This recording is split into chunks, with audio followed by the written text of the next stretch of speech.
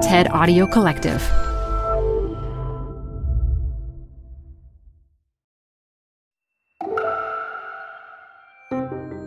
Hi, it's TED Talks Daily. I'm Elise Hu. Environmentalist Tom Rivett-Carnac is a leading voice on the climate crisis. But his talk for TED 2020, the prequel, is not just about reducing emissions. It's about overcoming feelings of powerlessness and finding meaning, even when we can't control certain outcomes. Tom is in southern England, not far from the dense woods where he goes for walks. He gave his stubbornly optimistic and energetic TED Talk from there. Even in these painful times, he really inspired me to feel more hopeful by the end. Support for TED Talks Daily comes from Capital One Bank. With no fees or minimums, banking with Capital One is the easiest decision in the history of decisions. Even easier than deciding to listen to another episode of your favorite podcast. And with no overdraft fees, is it even a decision? That's banking reimagined. What's in your wallet? Terms apply. See CapitalOne.com/bank. Capital One N.A. member FDIC. TED Talks Daily is brought to you by Progressive. Progressive helps you compare direct auto rates from a variety of companies so you can find a great one, even if it's not with them. Quote today at Progressive.com to find a rate that works with your budget. Progressive Casualty Insurance Company and Affiliates. Comparison rates not available in all states or situations. This show is brought to you by Schwab. With Schwab investing themes, it's easy to invest in ideas you believe in, like electric vehicles, renewable energy, water sustainability, and more. Choose from over 40 themes. Buy as is or customize the stocks in a theme to fit your goals. Learn more at schwab.com/thematic investing. Like half of humanity, I have spent the last 4 weeks under lockdown due to the global pandemic created by COVID-19. I am extremely fortunate that during this time, I've been able to come to these woods near my home in southern England. These woods have always inspired me. And as humanity now tries to think about how we can find the inspiration to retake control of our actions so that terrible things don't come down the road without us taking action to avert them, I thought this is a good place for us to talk. And I'd like to begin that story 6 years ago, when I had first joined the United Nations. Now, I firmly believe that the UN is of unparalleled importance in the world right now to promote collaboration and cooperation. But what they don't tell you when you join is that this essential work is delivered mainly in the form of extremely boring meetings, extremely long, boring meetings. Now, you may feel that you have attended some long, boring meetings in your life, and I'm sure you have. But these UN meetings are next level, and everyone who works there approaches them with a level of calm normally only achieved by Zen masters. But myself, I wasn't ready for that. I joined expecting drama and tension and breakthrough. What I wasn't ready for was a process that seemed to move at the speed of a glacier, at the speed that a glacier used to move at. Now, in the middle of one of these long meetings, I was handed a note. And it was handed to me by my friend and colleague and co-author, Christiana Figueres. Christiana was the executive secretary of the UN Framework Convention on Climate Change, and as such had overall responsibility for the UN reaching what would become the Paris Agreement. I was running political strategy for her. So when she handed me this note, I assumed that it would contain detailed political instructions about how we were going to get out of this nightmare quagmire that we seemed to be trapped in. I took the note and looked at it. It said, painful, but let's approach with love. Now, I love this note for lots of reasons. I love the way the little tendrils are coming out from the word painful. It was a really good visual depiction of how I felt at that moment. But I particularly love it because as I looked at it, I realized that it was a political instruction. And that if we were going to be successful, this was how we were going to do it. So let me explain that. What I'd been feeling in those meetings was actually about control. I had moved my life from Brooklyn in New York to Bonn in Germany with the extremely reluctant support of my wife. My children were now in a school where they couldn't speak the language, and I thought the deal for all this disruption to my world was that I would have some degree of control over what was going to happen. I felt for years that the climate crisis is the defining challenge of our generation. And here I was, ready to play my part and do something for humanity. But I put my hands on the levers of control that I'd been given and pulled them, and nothing happened. I realized the things I could control were menial day-to-day things. Do I ride my bike to work, and where do I have lunch? Whereas the things that were going to determine whether we were going to be successful were issues like, will Russia wreck the negotiations? Will China take responsibility for their emissions? Will the US help poorer countries deal with their burden of climate change? The differential felt so huge, I could see no way I could bridge the two. It felt futile. I began to feel that I'd made a mistake. I began to get depressed. But even in that moment, I realized that what I was feeling had a lot of similarities to what I'd felt when I first found out about the climate crisis years before. I'd spent many of my most formative years as a Buddhist monk in my early 20s, but I left the monastic life because even then, 20 years ago, I felt that the climate crisis was already a quickly unfolding emergency, and I wanted to do my part. But once I'd left and I rejoined the world, I looked at what I could control. It was the few tons of my own emissions and that of my immediate family, which political party I voted for every few years, whether I went on a march or two. And then I looked at the issues that would determine the outcome, and they were big geopolitical negotiations, massive infrastructure spending plans, what everybody else did. The differential, again, felt so huge that I couldn't see any way that I could bridge it. I kept trying to take action, but it didn't really stick. It felt futile. Now, we know that this can be a common experience for many people, and maybe you have had this experience. When faced with an enormous challenge that we don't feel we have any agency or control over, our mind can do a little trick to protect us. We don't like to feel like we're out of control facing big forces. So our mind will tell us, maybe it's not that important. Maybe it's not happening in the way that people say anyway. Or it plays down our own role. There's nothing that you individually can do, so why try?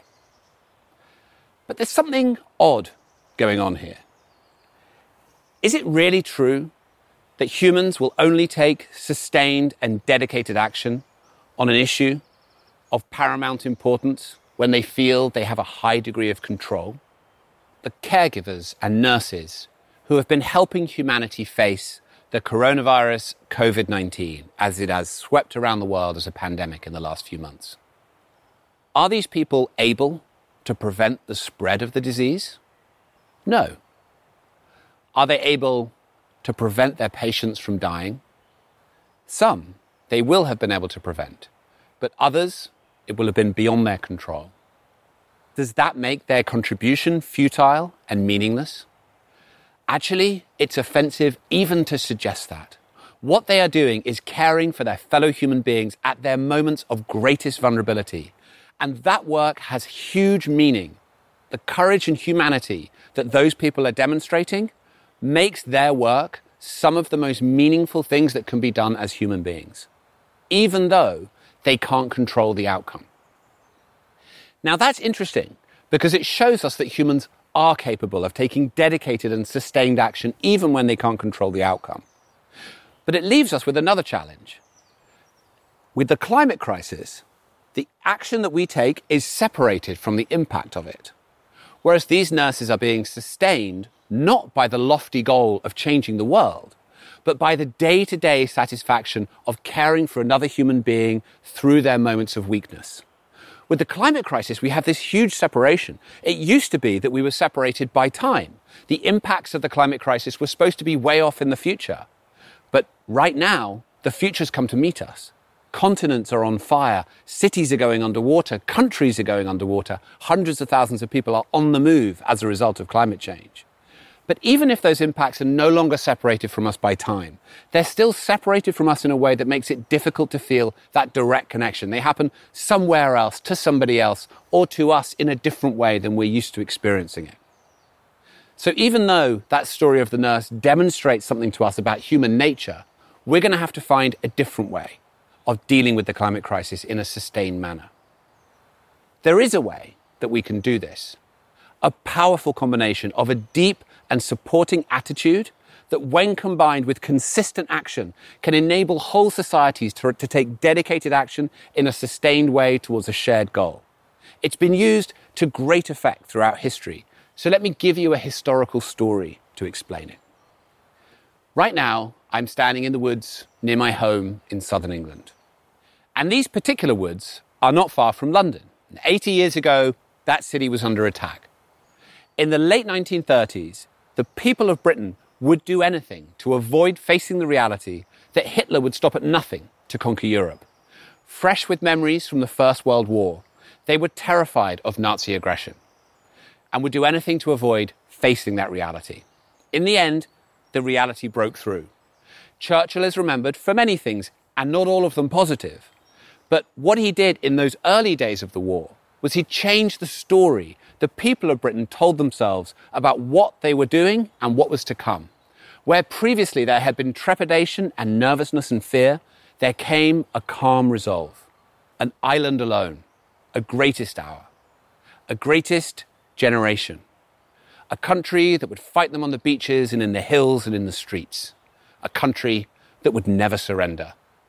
That change from fear and trepidation to facing the reality, whatever it was and however dark it was, had nothing to do with the likelihood of winning the war. There was no news from the front that battles were going better, or even at that point that a powerful new ally had joined the fight and changed the odds in their favour. It was simply a choice. A deep, determined, stubborn form of optimism emerged, not avoiding or denying the darkness that was pressing in, but refusing to be cowed by it. That stubborn optimism is powerful. It is not dependent on assuming that the outcome is going to be good or having a form of wishful thinking about the future. However, what it does is it animates action and infuses it with meaning. We know that from that time, despite the risk and despite the challenge, it was a meaningful time full of purpose. And multiple accounts have confirmed that actions that ranged from pilots in the Battle of Britain to the simple act of pulling potatoes from the soil became infused with meaning. They were animated towards a shared purpose and a shared outcome. We have seen that throughout history. This coupling of a deep and determined stubborn optimism with action. When the optimism leads to a determined action, then they can become self-sustaining. Without the stubborn optimism, the action doesn't sustain itself. Without the action, the stubborn optimism is just an attitude. The two together can transform an entire issue and change the world. We saw this at multiple other times. We saw it when Rosa Parks refused to get up from the bus. We saw it in Gandhi's long salt marches to the beach. We saw it when the suffragettes said that courage calls to courage everywhere. And we saw it when Kennedy said that within 10 years, he would put a man on the moon that electrified a generation and focused them on a shared goal against a dark and frightening adversary, even though they didn't know how they would achieve it. In each of these cases, a realistic and gritty but determined, stubborn optimism was not the result of success, it was the cause of it. That is also how the transformation happened on the road to the Paris Agreement. Those challenging, difficult, pessimistic meetings transformed as more and more people decided that this was our moment to dig in and determine that we would not drop the ball on our watch and we would deliver the outcome that we knew was possible. More and more people transformed themselves to that perspective and began to work. And in the end, that worked its way up into a wave of momentum that crashed over us and delivered many of those challenging issues with a better outcome than we could possibly have imagined. And even now, years later, and with a climate denier in the White House, much that was put in motion in those days is still unfolding. And we have everything to play for in the coming months and years on dealing with the climate crisis. So right now, we are coming through one of the most challenging periods in the lives of most of us. The global pandemic has been frightening, whether personal tragedy has been involved or not. But it has also shaken our belief that we are powerless in the face of great change. In the space of a few weeks, we mobilized to the point where half of humanity took drastic action to protect the most vulnerable. If we're capable of that, maybe we have not yet tested the limits of what humanity can do when it rises to meet a shared challenge. We now need to move beyond this narrative of powerlessness. Because make no mistake, the climate crisis will be orders of magnitude worse than the pandemic if we do not take the action that we can still take to avert the tragedy that we see coming towards us. We can no longer afford the luxury of feeling powerless. The truth is that future generations will look back at this precise moment with awe as we stand at the crossroads between a regenerative future and one where we have thrown it all away And the truth is that a lot is going pretty well for us in this transition. Costs for clean energy are coming down. Cities are transforming. Land is being regenerated. People on the streets calling for change with a verve and tenacity we have not seen for a generation. Genuine success is possible in this transition, and genuine failure is possible too, which makes this the most exciting time to be alive. We can take a decision right now that we will approach this challenge with a stubborn form of gritty, realistic, and determined optimism, and do everything within our power to ensure that we shape the path as we come out of this pandemic towards a regenerative future. We can all decide that we will be hopeful beacons for humanity, even if there are dark days ahead. And we can decide that we will be responsible. We will reduce our own emissions by at least 50% in the next 10 years.